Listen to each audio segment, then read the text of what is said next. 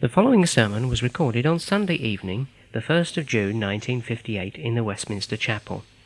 Dr. Martyn Lloyd-Jones is preaching from the Gospel of St. John, chapter 5, verse 42.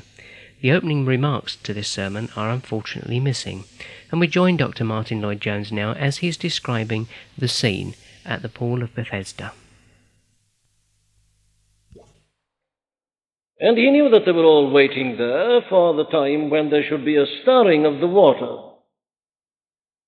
because there was a belief that the first who got into the water when it stirred would be healed. And there was this great crowd gathered together. But our Lord fixed his attention upon one man who had been there for many years and who had been suffering from his condition for some 38 years. And our Lord looked at this man, and he spoke to him and asked him the question, "Wilt thou be made whole?" And then the man answered, saying, "Sir, I have no man when the water is troubled to put me into the pool, but while I am coming another steppeth down before me. I'm but a poor man," he said, "and these others have got their servants, and they always get there before me." He's utterly hopeless. But Jesus saith unto him, "Rise, take up thy bed and walk."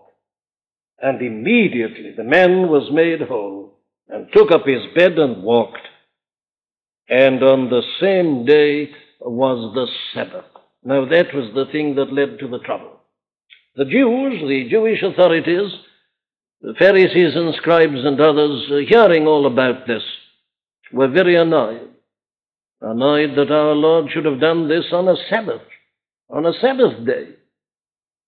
They felt that thus he was breaking God's law and was a kind of blasphemer. And they proceeded more or less to tell him so. But our Lord replied and said that what he had done was nothing but the will of God, and that indeed everything he did was in accordance with the will of God. And thus they understood him to be claiming that he was equal with God and one with God, to which he replies that that is the case. He claims that his mind is one with God's, his will is one with the will of God, and everything he does and all he says has been given to him by God. But they persist in their arguing with him, and so he is led to address them in the great sermon that is recorded in the earlier part of this chapter, where he makes it perfectly plain and clear that God has given him power to give life to men, that God has committed the judgment of this world to him. But he realizes that this has very little influence with them. Their argument was that he was just saying this himself. Very well, he says, if you don't believe me, I can produce certain witnesses, certain evidence to convince you. And so he produces his series of evidences which we've been considering together. The evidence of John the Baptist, the evidence of miracles, the evidence of God himself, the evidence of the Scripture. But still, he says, I know that you don't believe me, because he goes on to say in verse 40, "And you will not come unto me, that you might have life." You don't desire to come unto me.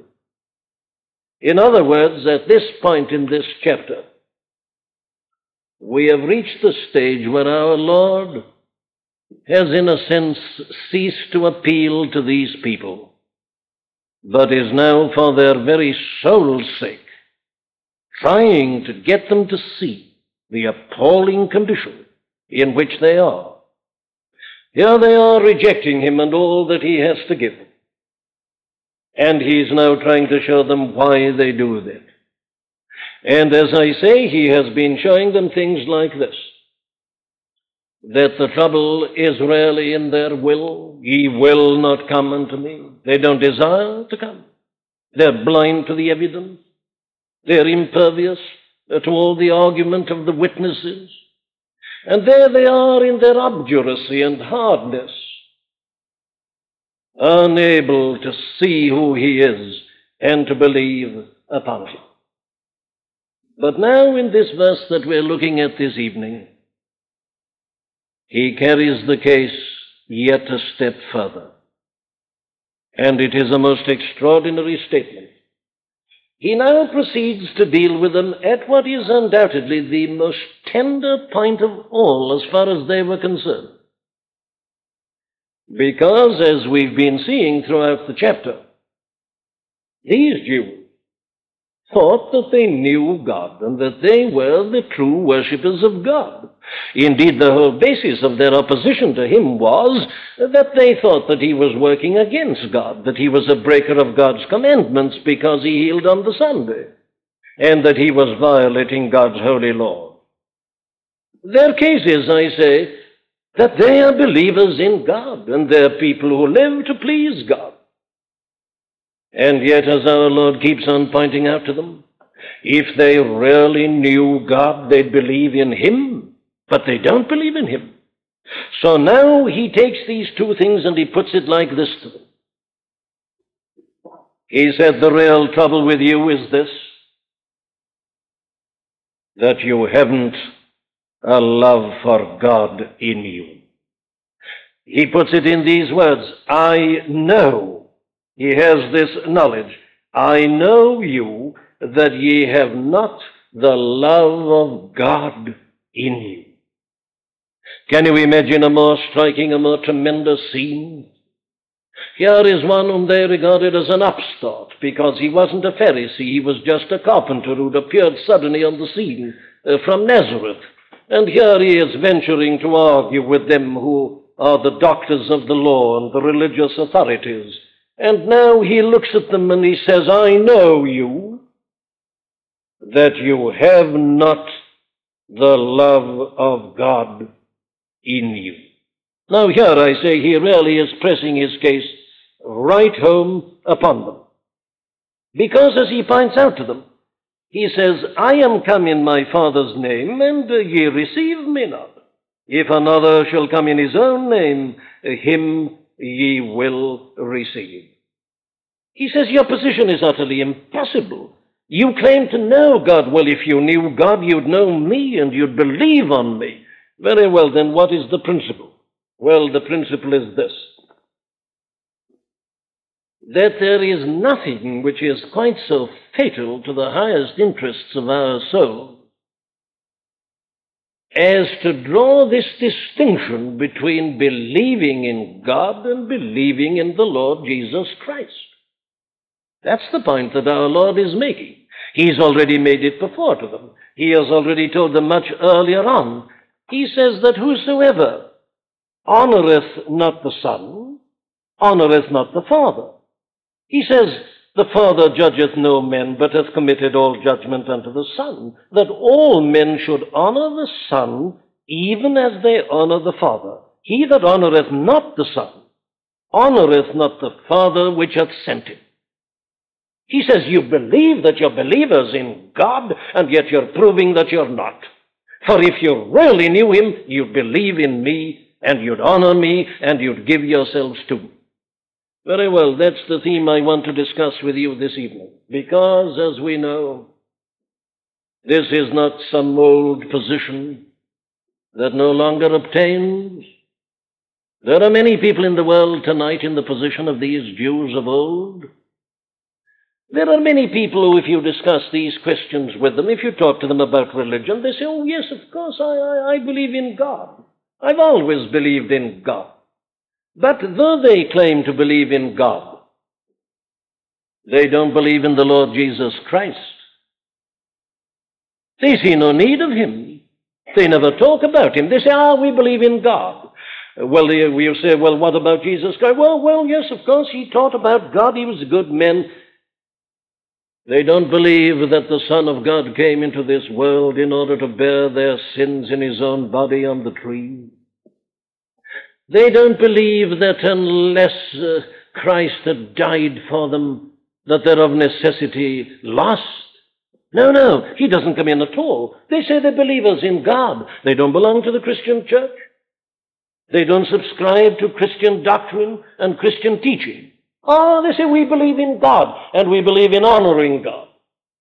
And they imagine that you can at one and the same time believe in God and not believe in the Lord Jesus Christ and not be a Christian. Now, our Lord's whole point here is simply this, that is just to harbor a complete delusion. It is impossible. His whole argument is this, that if a man really knows God, he will of necessity believe in him also. Very well, then, let us consider the case of such people. People who think that you can believe in God and yet not believe the Christian faith. What has our Lord to say to such people? Let me try and divide it up like this. His first point is that the test to apply always is the test of love. I know you, he says to these people, that you have not the love of God in you. I know you, he says, that you don't love God. Now you notice how he puts it. He doesn't simply take up the question of a belief in God. No, he says it isn't belief that matters. It is the love of God that matters. You remember how that is put very forcibly in the Epistle of James in the 2nd chapter of the 19th verse. James is arguing, and he says something like this. He says, "Thou believest that there is one God. Thou doest well.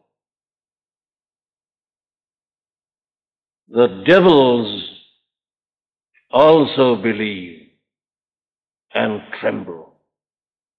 Belief in God is not the important thing. The very devils, says James, believe in the being of God, but it causes them to tremble. They don't worship him, they don't love him, they believe in him. Indeed, a man who doesn't believe in God is a fool, as the New Old Testament puts it. The fool hath said in his heart, there is no God. Any man who can think at all believes in God. Yes, but belief isn't the test. The test is, do we love God? Now then, why am I drawing this distinction and emphasizing it as between merely believing in God and loving God? Well, I do it for this reason, that it is the distinction that is drawn in the Bible everywhere. It is the distinction that is taught by God himself through his servants. Do you remember how our Lord himself put it? A man came to him one afternoon and said, "Good master, which in your opinion is the first and the greatest commandment of the law? What is it that we are supposed to do?" And you remember our Lord's reply.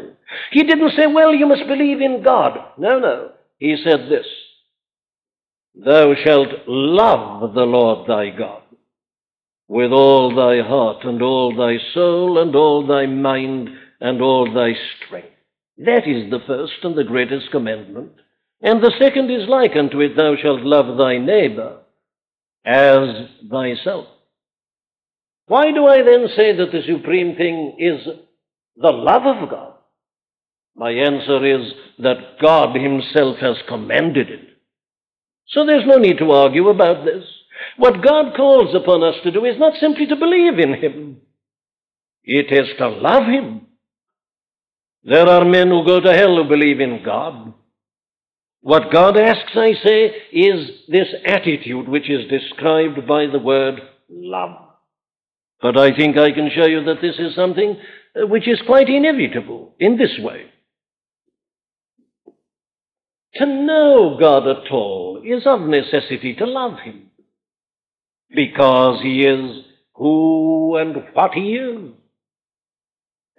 For a man really to know anything about the being of God, of necessity leads to a total love of God, because of his glorious nature. And therefore, you see, it follows that if a man says he believes in God but doesn't love God, what he really is doing is to believe in some figment of his own imagination.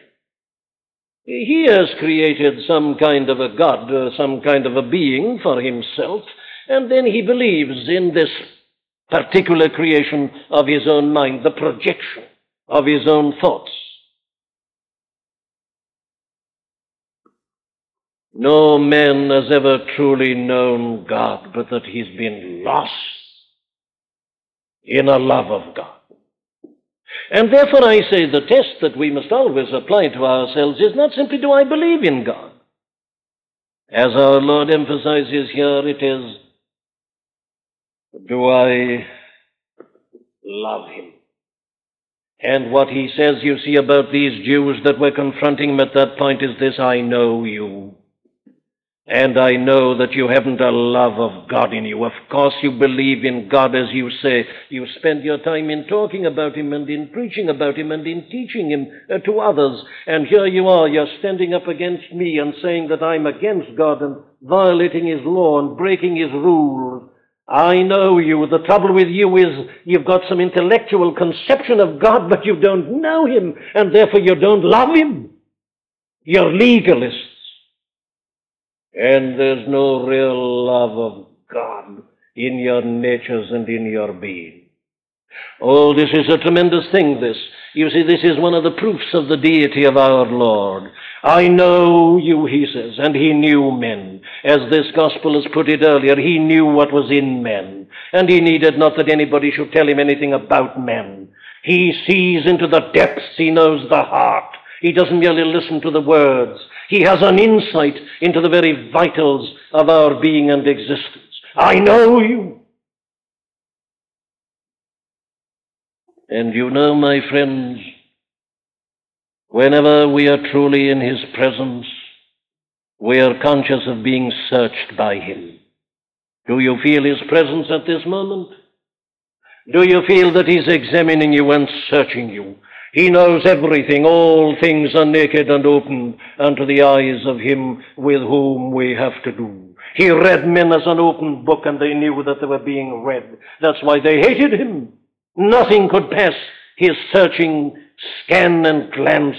Everything is plain before him. I know you, he says. And they knew that they were known. And therefore he turns on them and he says, though you talk so much about God and say that you believe in him, I tell you, you don't know him. For if you knew him, you'd love him. Do you love God, my friend? That's the question I'm asking. I'm not asking this evening, do you believe in God?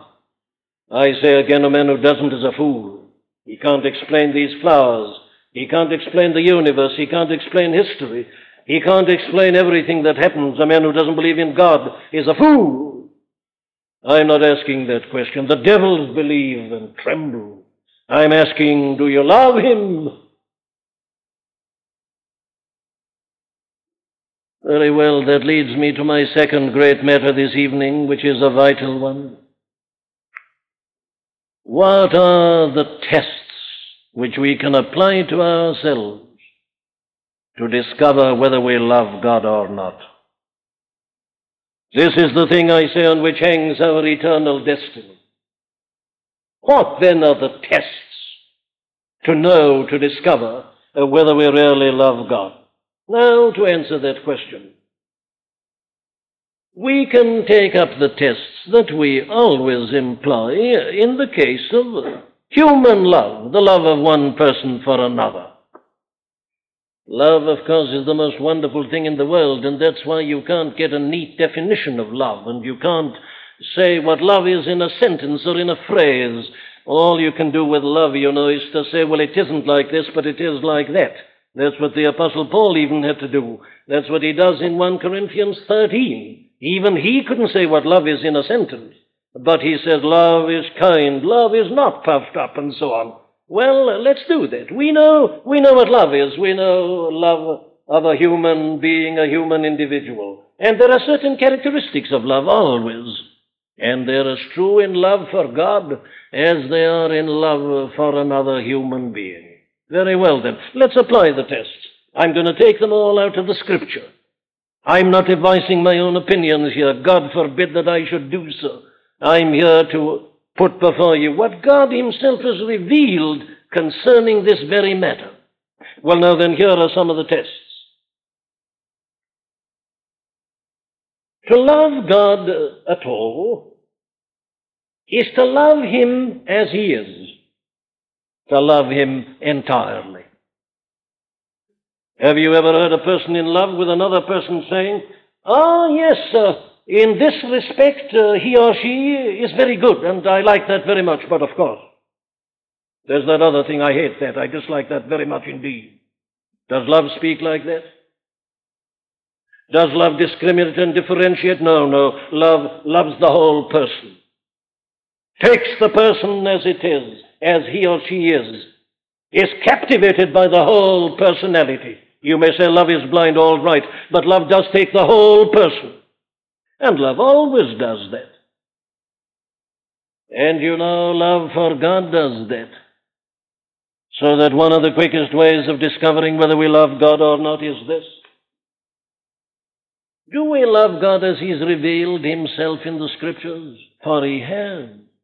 And what we know about God is the result of the revelation that He's given of Himself. Do we take it as it is? Or is rather our position something like this? We read the Bible, or we discuss these things without even reading the Bible, as so many do, and we say, well, now, of course, I believe in God because I believe that God is love. And I think that's wonderful. There's nothing more wonderful than love. And I believe in God because God's name is love. Oh, yes, sir, says somebody, but you know, the Bible also says that God is just. Oh, you begin to say, no, I'm not so sure about that. I don't like this idea of justice. That savors of law to me. The Bible says that God is merciful. Oh, yes, you see, that's wonderful. Mercy. Mercy is a wonderful thing. When a man sins, you say it's all right. Forget all about it. It's all right. Don't take it too seriously. Don't talk about sin. Oh, look here, I just covered it over. No, don't mention that to me. What a wonderful thing mercy is. Yes, I believe in God. God is merciful. But I say the Bible also says that God is holy, and that He's of such a pure countenance that He cannot look upon sin. God is a God of grace. Wonderful, you say. What is grace? Well, grace is kindness shown to the undeserving. Grace is that which gives, in spite of everything to the contrary in the recipient. Oh, you say, I believe in that God, a God of grace. But then I say to you that the Bible tells us that God is eternally righteous, that He's the Father of lights with whom is no variableness, neither shadow of turning. He is the God of whom I read, God who cannot lie. You say, I'm not sure about that. And then I go on to tell you that the Bible speaks about the wrath of God. The Apostle Paul sending his message to the Romans says, I am not ashamed of the gospel of Christ, for it is the power of God unto salvation to every one that believeth. For therein is the righteousness of God revealed from faith to faith, as it is written, the just shall live by faith. Or the wrath of God hath been revealed from heaven against all ungodliness and all unrighteousness of men that hold down the truth in unrighteousness. Oh, you say, wait a minute, I can't accept that. I don't believe in this wrath. I don't like it in a man, still less in God. Well, I mustn't keep you. You see what this person is doing? He's not taking God as He is. He's extracting from God the things He likes. He's rejecting the things He doesn't like. My dear friend, that isn't love. Love is that which takes the person as he is, takes him in his entirety as a whole. He doesn't discriminate and choose. He's so fascinated by the blessed person that he falls at his feet and gives himself. Why? He's been captured by the love of the other. Love doesn't thus analyze. Love doesn't thus feel hatred to certain aspects of the personality of the object of the love. Love, I say, doesn't divide like this and express its disapproval. Well, let us examine ourselves. Have you read about God in the Bible? Have you discovered that He's a righteous and a holy and a just God? A jealous God who says, that he will punish sin, that because he is what he is, he cannot but punish sin? The God who gave the law to the children of Israel. Have you read about this God? And have you submitted yourself to him? Have you humbled yourself before him? Has he, as he is, captivated you? And have you submitted and surrendered yourself to him and done so happily? You see, the great characteristic of love always is this, isn't it? That love is something that dominates us. When you're in love, you're being dominated by the one you love. Your whole life is controlled by that person. And you're in none of this critical mood. And there's nothing I say about the object that you hate. No, love simply embraces you and you're lost. And it's equally true in love for God. When a man comes to me and says, well, I believe in God, but I don't understand why God allows war. How God can allow spastic children to be born, and is criticizing God for this, that, and the other. He need say no more. I just say, that person tells me that he believes in God, but I tell him the love of God, a love for God is not in him. We betray ourselves by our speech. By saying what we say, by asking certain questions, we are just manifesting the fact that we don't love God. To love him is to love him as he is, and to fall down before him in adoration, lost in wonder, love, and praise. But come, let's look at it in a second way. The second test of whether we love God or not is this: that we love him with the whole of our being. We've got to love the whole of God, yes, and the whole of us loves God. Had you ever thought of that? Well, I've got abundant authority for saying this. This is the statement that our Lord himself made, as I reminded you just now. He says, thou shalt love the Lord thy God with all thy heart and all thy mind and all thy soul and all thy strength. That's loving God, he says. There isn't a part of you that's left unaffected when you love. You love with the whole of your being. You're lost in it. Well, very well, it's equally true in our love of God. There is, I say, our Lord's tremendous definition of what a man is like who loves God. He loves him, first of all, with the whole of his heart. What does that mean? Well, we know what that means, doesn't it? When you love a person, you desire to be with that person. That life, isn't it, is to be with the other, the object of your love. You want to spend the whole of your time with him or with her. And when a man loves God, that's equally true. Listen to the psalmist putting it in Psalm 42. As the hart panteth after the water brooks, so panteth my soul after thee, O God. My soul thirsteth for God, for the living God. When shall I come and appear before God? That man loved God. Did you notice it in the 84th Psalm? My soul longeth, yea, even painteth for the courts of the Lord. My heart and my flesh cry out for the living God. But it's true, isn't it? That's what you feel when you love a human being. And if we know anything about God, we desire him thus, like that hart panting after the water brooks. My heart and my flesh cry out for the living God. Do you know anything about that, my friend? I'm not asking you whether you believe in God. If you know anything about him, you'll desire him. You'll want to be with him. You'll enjoy his presence and his company. You'll be troubled if you're not near him. Oh, read your psalmist. These men who express their love for God, listen to the psalmist crying out, why hidest thou thyself from me? Where are you, says the psalmist? I'm searching for you. Why are you hiding yourself from me? Haven't you known that on the human level? Have you known it on this other level? You see, we talk about God as if he were an abstraction, don't we? We talk about him as if he were a philosophical proposition. We talk about him as if he were something that we can put on a table in front of us.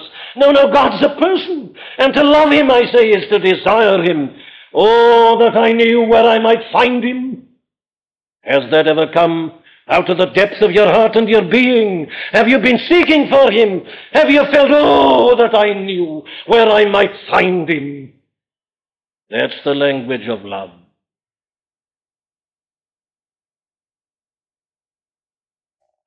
What has bedeviled religion is philosophy. And it still bedevils it. You see, we're not talking about propositions, we're talking about a person. And to know the person and to enjoy fellowship and communion with the person, that's the thing. And your heart is engaged. And you love him and you long for him, and the courts of his house and the manifestation of his presence, and to feel that he's near and that you know him, and to be enfolded by his love. Thou shalt love the Lord thy God with all thy heart. I'm not going to discuss your philosophic views of God. I'm not interested in your philosophic questions. I'm simply asking you, is your heart drawn out unto him? Do you want him? Are you lovesick for him? Do you feel you're away from home when you're not with him? And then the mind. You see, the whole man is taken up. Ah, says someone listening to my first point only, that's it. I always thought it, your religion is soft stuff. It's some just emotionalism. You just go soft and you become psychological. No, with all the mind also. What does this mean? This means that your greatest delight is to contemplate the glorious attributes of God. That there is no greater pleasure that you ever have in the realm of mind and of intellect than to be reading about God in this book, and to read about the glory of God, and the majesty of God, and the might and the dominion and the power of God, and his love, yes, and his mercy and his grace, and his holiness and his compassion, and all the glorious attributes of the eternal God. With all thy mind, meditating about them. We know something about this on the human level, don't we? How we like to think of the virtues of those we love. And we think of them, and we meditate upon them, and we rejoice in them, and they bring us the greatest joy in our human experience apart from these things. Multiply it all by infinity. Apply it all in the realm of God. Your mind, the everlasting God. Have you thought about him creating the world, saying, let there be light, and there was light? Have you stood in amazement as you've contemplated it? And all that we read of him in this Old Testament, his calling of Abram, turning him into a nation, leading the nation backwards and forwards, giving revelations of himself, his glory, his majesty. Do you delight in that? Do you delight to meditate about these things and to read about them and to consider them and to read books about them? That's a proof of love. The more you know about him, the more you want to know. And then the soul is involved. What's this? This is the very seat and center of personality. In other words, when we truly love God, I say we are captivated by him. We've become his slaves. It's his to command and ours to respond, not on the surface of my life only, but God has possessed me, possessed my soul. He's dominated the whole of my life, and I'm his willing slave and captive with all your soul. Yes, and with all your strength.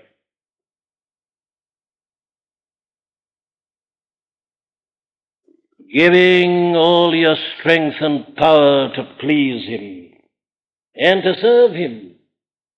Giving your time to Him, giving your abilities to Him, giving all that you've got by your powers and propensities to Him and to His service and to His praise with all thy strength. I needn't keep you. We know so well how we do all this on the natural level. When you love a person, you don't count the money in your pocket. You give it all and wish you had more. You find time. There's always time to meet the loved one and to spend time with the loved one. Oh, how does this apply in our relationship to God? What's the value of sitting back in your comfortable armchair and smoking your pipe and arguing about God? If you know Him, you'll be on your knees before Him, and you'll be seeking Him and desiring Him, and giving your time, your energy, your strength to Him. Your life, I say, will be dominated by Him. And that leads me to the next way I'd put it, the third way, which is this, that if a man truly loves God, of course he loves to do the will of God. Look at that man who wrote the 119th Psalm. Here's a man living under the old dispensation, who can't look back on Calvary and know what you and I know. But this is how he writes. He says, "Oh, how I love thy law." I love it, says the man. And then you come over into your New Testament and you find John in his first epistle putting it like this. This is the love of God, that we keep His commandments. Love isn't some sickly sentiment. Love is strong as death, and love keeps His commandments. It acts. And, says John, His commandments are not grievous. Oh, here's a very subtle test. This is the love of God, that we keep His commandments, and we do not find His commandments to be grievous.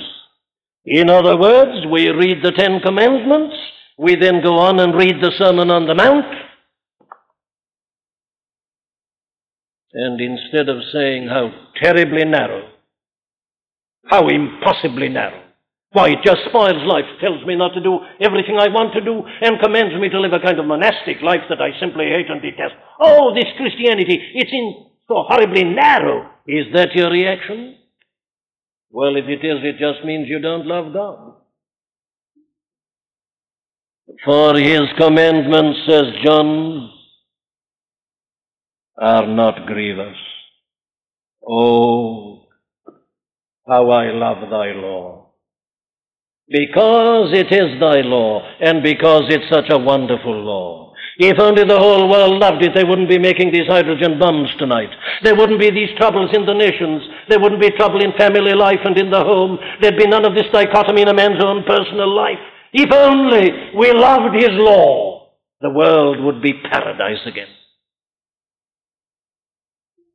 And to love God is to love His law, to love His commandments, and never to find them going against the grain and hateful and irksome, and feeling that we're making a great sacrifice when we give a little time to God. No, no. The man who loves Him loves His commandments. But you know, we must go a step further, and I must put that in a negative form.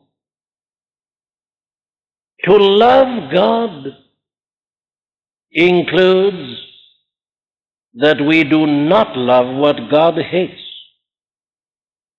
Oh, these negatives are very subtle. They're very delicate. Listen to John again, putting it in his first epistle. Love not the world, neither the things that are in the world. If any man love the world, the love of the Father is not in him. What is this love of the world? The lust of the flesh, the lust of the eye, the pride of life. That's the love of the world.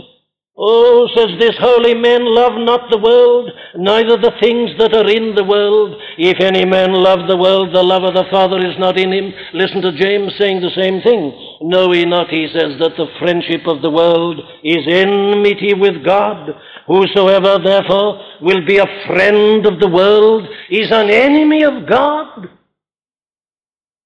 This world, you see, is dominated by the devil.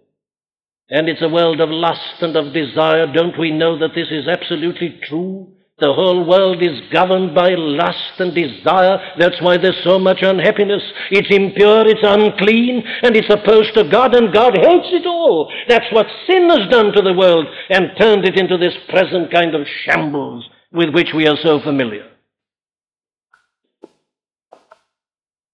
So when a man loves God, he doesn't love the world.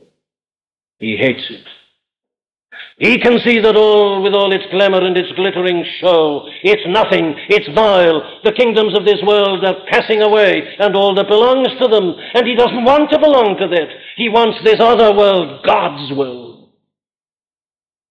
To love God, therefore, I say, is to see through the mind and outlook of the world in sin, and to hate it. Whosoever, therefore, will be a friend of the world is actually the enemy of God. Do you love this world, my friend? Do you think it's wonderful? Do you talk about having a good time in it? If you do, I'm sorry to have to say it. You are an enemy of God. For this world pollutes us. It leads us to destruction. It's the death of everything that is noble and pure and uplifting within us. It's foul, it's vile. To love that, I say, is to be an enemy of God. And that brings me to my last point, which is this. How may I know that I love God? Well, this is a good test on the natural level, isn't it? It is to appreciate His gifts to us. You see, what makes the value of a gift is the one who gives it so often, isn't it? Haven't you all known what it is to be filled with joy when a little child has taken the trouble to make something to give you as a present? The thing itself, of course, is valueless, but to you it's a great treasure, and you put it amongst your most priceless possessions. Why? Well, it's the expression of the love of this little child that loves you. Oh, that's always a good test of love. We always appreciate the gifts that our loved ones give us. And if you apply that to God, it's equally true. How may I know that I love God? Well, it is that I look at His most priceless gift, and I receive Him with open arms. What is God's greatest gift? Need I tell you? It is the gift of His only begotten Son. God so loved the world that He gave as a gift His only begotten Son, that whosoever believeth in Him should not perish, but have everlasting life. God has given His own greatest possession, His own only beloved Son, who was in His bosom from all eternity. He sent Him into the world. He gave Him as His love gift to mankind and to the world. Here's the ultimate test of whether we love God or not. As our Lord was telling these Jews at this very point, do you love His Son? Do you feel that His Son is your most priceless possession? He has given Him, and He gives with Him this great salvation freely. God offers forgiveness of sin, newness of life, a new nature, to take us into His family, to become His children, to give us His Holy Spirit, to deliver us from the world, to prepare us for heaven, and eventually to take us to be with Himself and enjoy with us the glories of eternity. What does all that mean to you? As you look at the Lord Jesus Christ, and as you look at Him especially there dying upon that cross, are you simply broken and melted? Are you overcome? And you say, can God even do this for me? has God so loved me as to send his Son to die for me. This is everything I give myself. Love so amazing, so divine, demands my soul, my life, my all. What's the point of talking about believing in God if you don't accept the greatest thing that even he can do? What's the value of talking about God philosophically and intellectually and walking past the cross on Calvary and looking the other way and saying, I'm not interested in that blood and in that death. I'm not concerned about these things. I believe in God, and I believe God's a God of love. And you despise his greatest gift. You spurn the greatest act of his own eternal love. Can't you see, my dear friend, how the thing contradicts everything that you claim to believe? Don't misunderstand what I've been saying. I'm not asking whether you love God perfectly. God knows I don't myself. We all fail, we all fall short. But what I am asking you is this. What is the general tenor of your life? What is your desire? Do you desire to know God and to commune with him and to dwell with him? Do you love God as he is and marvel at his perfection and feel astounded that he's ever deigned to look upon you at all? Are you down in the dust and looking up to him in wonder and in amazement? And as he tells you to look at his only begotten Son, dying and expiring on that cross, and his dead body taken down and buried in the grave and rising again, do you say, died he for me?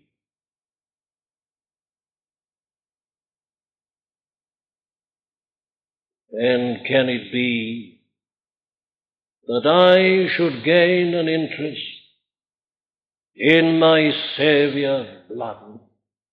Died he for me that caused his pain, for me who him to death pursued? Amazing. And can it be that thou, my God, hast died for me? You see, the ultimate test of love is this. We are left speechless. We are left wondering. We're overwhelmed. The love of the other to us is so marvelous and so amazing that we feel that we have nothing to say. Do you love God? If you've been convicted in this service that you don't, well, then I say to you, go to him, just as you are, and confess it to him. Tell him that hitherto you've read about Christ and have heard of him and he's meant nothing to you, that his death meant nothing to you. Tell him that you've seen now the shame of it all, the blindness of it all, the sin of it all. Go to him and acknowledge it and confess it. And ask him to have mercy upon it. And I assure you, in his name, he sent his Son to die for your sins, that he might reconcile you unto himself. He will not refuse you. He will not say you nay. Go to him. Go to him immediately. Realize that nothing less than love is sufficient with such a being, with such a God. Cast yourself, prostrate yourself before him. Look up at him. And he will so manifest himself to you that you will begin to know what it means to be lost in wonder, love, and praise. Amen.